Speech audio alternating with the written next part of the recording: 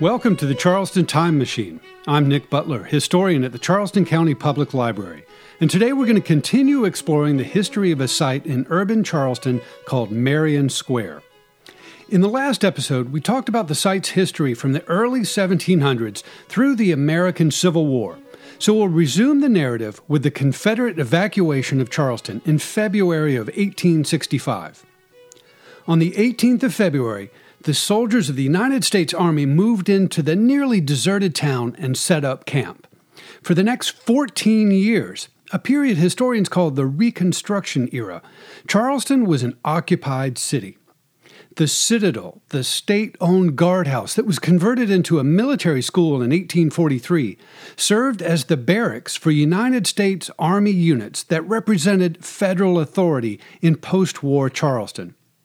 Citadel Square, the open green space in front of the barracks, continued to serve as a parade ground for military exercises, just as it had since 1833, when the city of Charleston sold the property to the field officers of the 4th Brigade of the South Carolina Militia. Per the details of that landmark agreement, however, the square in front of the Citadel also remained open to the community as a public mall. During the late 1860s and throughout the 1870s, Citadel Square hosted a variety of community events that drew thousands of citizens. About once a year, a traveling circus would come through town and set up tents on Citadel Square for a week-long stay, just like they had done in the 1850s. On a much more frequent basis, the flat open space was used for the first games of baseball in Charleston. Baseball may have been invented in the North, but it was being played in Confederate military camps as early as 1862. By 1867, Charleston was home to a handful of amateur teams that regularly played matches, as they called them, on Citadel Square. These long, high-scoring games drew thousands of spectators and occasionally ended in violence. In the summer of 1869, for example, tensions between Charleston's best home team and a visiting Savannah team led to a full-scale riot on Citadel Square that the city police, firing pistols into the air, could not contain. Only when U.S. troops marched out of the Citadel with rifles and bayonets did the mob begin to disperse. Some of the new activities taking place on Citadel Square were of a more serious nature. Since the 1st of January 1866, Citadel Square has traditionally played a major role in Charleston's annual Emancipation Day parade, in which the city's black population gathers on New Year's Day to commemorate the end of slavery.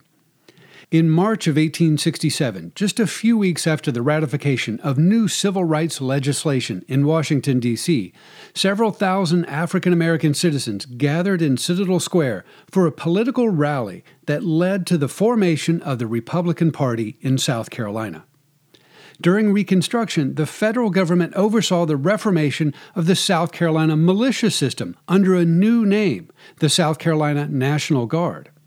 Because of the strange racial politics of that era, our post-war local National Guard was almost entirely composed of African American citizens.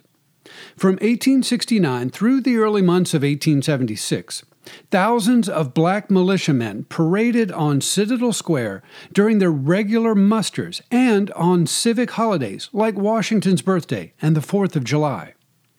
The first and last time that Charleston witnessed large numbers of armed black soldiers marching and drilling in uniform was during Reconstruction on Citadel Square. Thinking about marching in uniform under the hot sun of a Charleston summer makes me thirsty, and I'll bet those soldiers wish there was a water fountain nearby. In fact, the city of Charleston had that very same idea in the 1870s. After many years of fruitless plans to construct a municipal water supply system for the city of Charleston, our city council funded an expensive project to drill an artesian well in Citadel Square. In 1879, after nearly 3 years of work to drill nearly 2,000 feet below the surface, engineers tapped into a supply of clean water that produced approximately 350,000 gallons a day at a pump near the West or King Street side of the square. A short time later, a second well was placed on the east or Meeting Street side of the square. After the creation of the Charleston Waterworks Company, city workers installed a pipeline to carry the warm artesian water underground from Citadel Square to a man-made reservoir behind the Waterworks headquarters on George Street. At that time, there was no tap or fountain above ground within the square. We'll come back to this story shortly.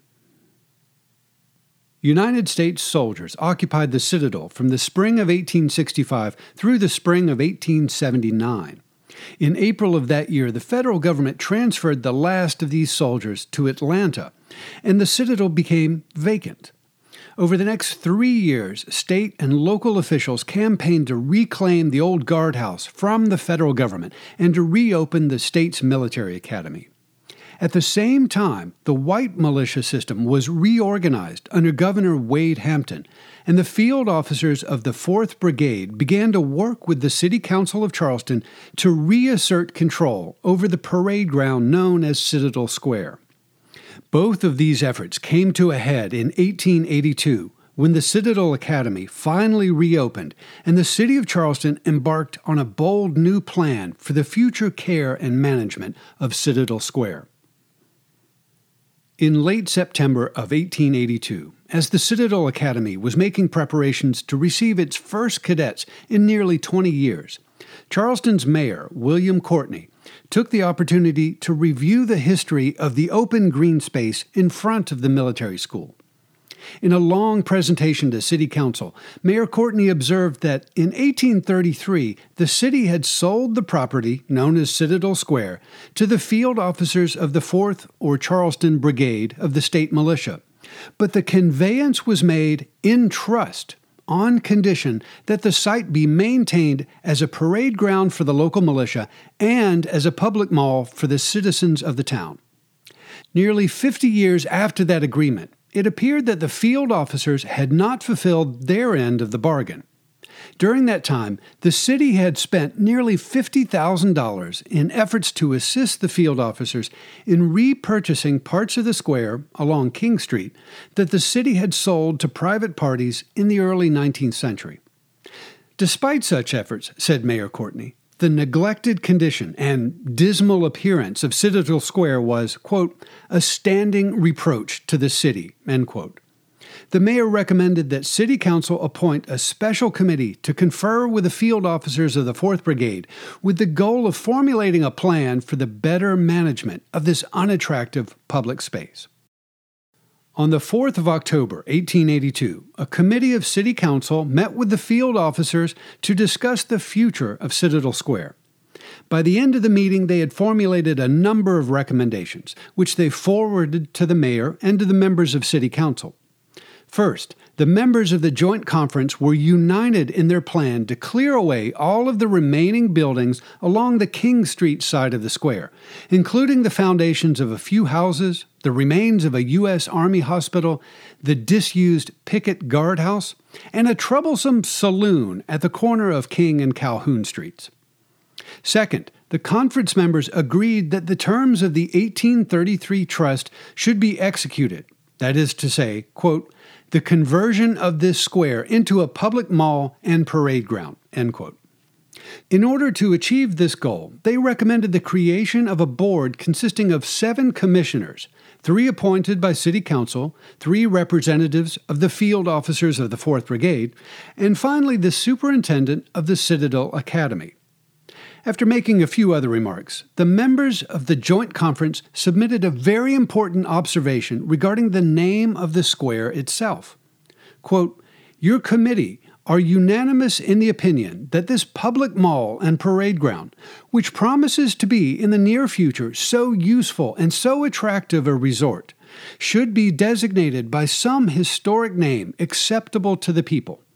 They unite in the recommendation that it be known hereafter as Marion Square, end quote. The reasons for choosing this name are a bit of a mystery. Francis Marion, while a bona fide hero of the American Revolution in South Carolina, had no special connection to the site or to the city of Charleston in general, nor did he play any role in its development.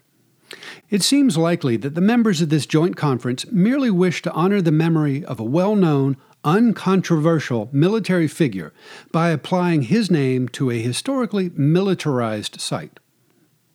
Mayor Courtney and the rest of City Council heard this report at a regular meeting on the evening of 10 October 1882 and immediately embraced the recommendations of the Joint Conference. On that date, the city ratified an ordinance that formally created a Board of Commissioners to manage the square and formally adopted the name Marion Square. This was the real beginning of the public park we know today. In the final months of 1882 and throughout 1883, the commissioners of Marion Square rolled up their sleeves and initiated a major cleanup of the site. Several old buildings were knocked down and the debris hauled away. New sidewalks and pathways were paved with flagstones. A parade ground measuring approximately 300 feet by 500 feet was laid out in the center of the square and topped with red clay. Around the perimeter of the square, laborers planted an 80-foot-wide lawn, which included a number of newly planted trees and several wooden benches. In the midst of all the demolition and landscaping in 1883, the commissioners allowed a single odd vestige of the distant past to remain above ground. A slab of oyster shell tabby, measuring about 6 feet tall and about 8 feet long, was enclosed in a plain iron fence that to this day bears a simple inscription, quote, "Remnant of Hornwork, May 1780, Siege of Charleston," end quote. This small memorial, which has puzzled countless visitors to Marion Square, is but a tiny fragment of what was perhaps the largest tabby structure ever built in the world, and which formed the genesis of the public park we enjoy today. In the years after the formal creation of Marion Square in 1882 and the major landscaping work of 1883, the now familiar elements of the park gradually coalesced. The early lawn and small trees eventually flourished, despite the fact that the square was transformed into a temporary tent village after the earthquake of late August 1886. 7 months later, in April of 1887, nearly 20,000 visitors trampled the lawn at the unveiling of a stone and bronze monument in memory of John C. Calhoun. That statue, which included an awkward-looking Calhoun atop a rather low granite pedestal, was deemed unflattering, so it was replaced in the summer of 1896 with the taller version that we see today. In 1905, in the wake of some plumbing maintenance work, many Charlestonians were surprised to learn that there were 2 artesian wells bubbling up in Marion Square. The wells had been drilled in the late 1870s and early 1880s, but most people had forgotten about them because the water was being piped away under their feet. Fresh water was still a rare commodity in the city in 1905, so a number of citizens clamored for public fountains above ground in the park. City Council agreed, and with the aid of some private donations, in 1906 the city purchased and installed 2 elegant bronze fountains, one atop the well on the west side of the park and the other on the east side. The first fountain, which stood near King Street, was removed sometime before World War II and now stands in the Chapel Street Park, about a quarter of a mile away from its original home. The second fountain, installed in December of 1906, is still flowing today among the trees next to Meeting Street. Near that site is another monument, a stone obelisk dedicated to the memory of General Wade Hampton, which was installed in late March 1912. In the early years of the 20th century, Marion Square was slowly evolving into the public park that we see today, but in reality it was only a part-time park. Even as shade trees, benches, and fountains took root, these features formed a backdrop to the central parade ground that was used by the city's local militia units and the Citadel Cadets. In the early years of the new century, however, both before and after World War I, federal authorities reduced the number of National Guard units allowed to exist in each state. Eventually, all that remained of our state's 4th or Charleston Brigade was 2 units, the Washington Light Infantry, formed in 1807, and the Sumter Guards, formed in 1819. Just as the city's contingent of citizen soldiers was declining, the leaders of the Citadel Academy announced their intention to move the school to a new, larger campus on the Upper West Side of the Charleston Peninsula. As a result of these changes, the summer of 1922 was a watershed moment in the history of Marion Square. For the first time in 90 years, the sound of soldiers marching and drilling ceased to dominate the landscape. The site was still technically a public mall, but the terms of the 1833 sale of the property and the 1882 agreement to manage the square were both based on the assumption that it would always serve a paramilitary purpose. Suddenly, in 1922, there was no military purpose for Marion Square, and the future of the site seemed unclear. Throughout the rest of the 1920s, 1930s, and 1940s, the old Citadel building and Marion Square languished as neglected vestiges of a bygone era. After several years of disuse, the Citadel was transformed in 1937 into a makeshift office building for Charleston County government. As the automobile came to dominate our streets in the second quarter of the century, Marion Square became an impromptu parking lot whenever conventions and other special events brought large numbers of tourists to town. In 1941, the City of Charleston's Historical Commission installed a modest bronze marker containing a brief summary of Marion Square's history near King Street, where it still stands today. In an effort to dress up the rundown park, City Council in 1944 approved a plan to build a brick bandstand with 2 white-only comfort stations on the west side of the square near King Street. The bandstand, designed by local architect Augustus Constantine, hosted a few USO events in the latter days of World War II, but its restrooms were soon boarded shut, and the entire structure became more of an eyesore than an asset to the city. In short, Marion Square was struggling to find a purpose in mid-20th century Charleston. The transformation of Marion Square from a disused parade ground to a mature public mall and successful People's Park began in earnest in the summer of 1948 with a largely symbolic act by the Charleston Rotary Club. On the first day of June of that year, members of the Downtown Rotary Club gathered in Marion Square to plant a single oak tree and to pledge to use their community connections to make a difference in the park's future. Over the next 6 years, a Rotary Club committee chaired by Jack Krawcheck worked with the City of Charleston and Charleston County, as well as a number of other entities and private businesses, to beautify Marion Square and to make it more welcoming to the public. In July of 1949, the Rotarians sponsored the installation of a new flagstone pathway around the park. A few months later, they oversaw the planting of 10,500 new shrubs around the perimeter of the square. In December of 1949, they installed 16 new benches and reactivated the old artesian fountain near Meeting Street, which had been neglected for many years.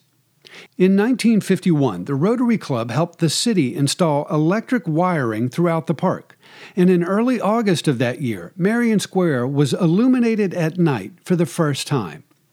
In March of 1952, the Rotarians paid for the installation of 16 new street lamps in the park. These weren't just any street lamps. They were specially made reproductions of the antebellum gas lamps that were rapidly disappearing from Charleston streets. Finally, in the late winter and early spring of 1954, the Rotary Club literally rolled out the final phase of their beautification campaign. Working again with the city, the county, and local contractors, they oversaw the grading and sodding of Marion Square. The dusty, hard-packed surface of the old parade ground in the center of the park was covered with 8 inches of topsoil. Soil experts then fertilized and seeded the fresh soil with Bermuda grass.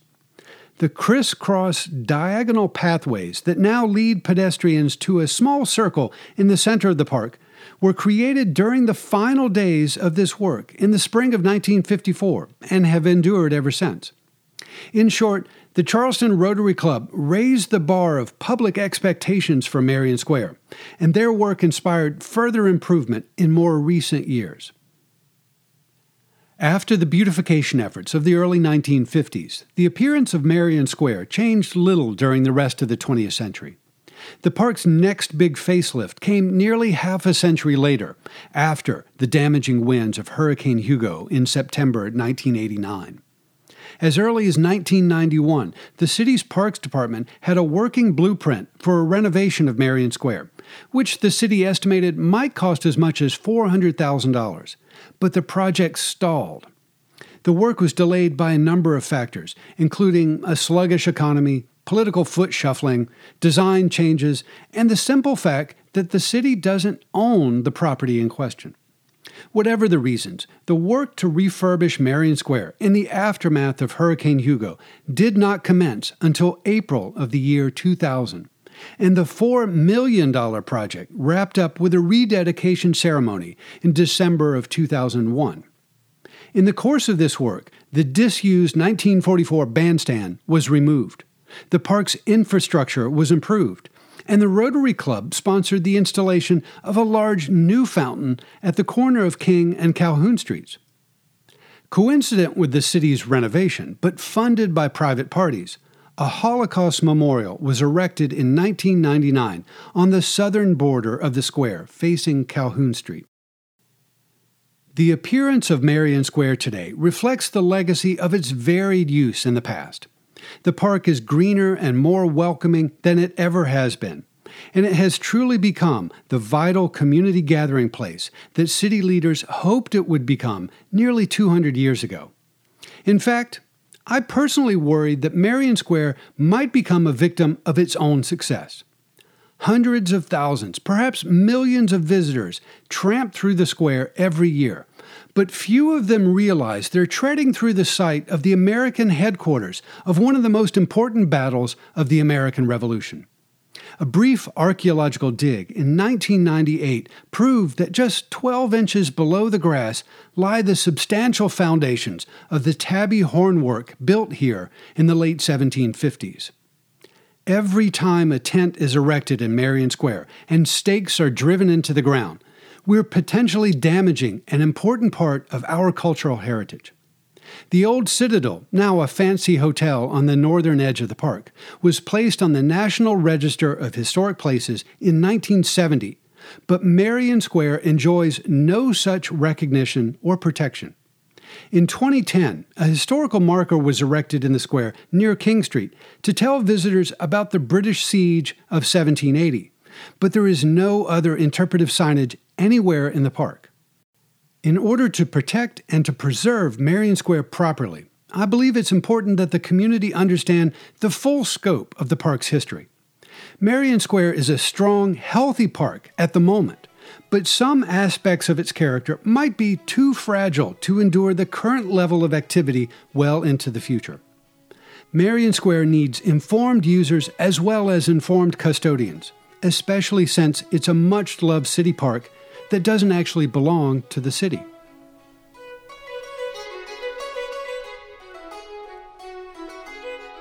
I hope you've enjoyed this journey into the past aboard the Charleston Time Machine. If you'd like to join me in person for a live presentation, check out the library's calendar of events at ccpl.org or visit my blog, charlestontimemachine.org. Kevin Carruthers is the executive producer of this program for WYLA at the Charleston County Public Library. Thanks for listening. I'm Nick Butler, and I'll see you in the future.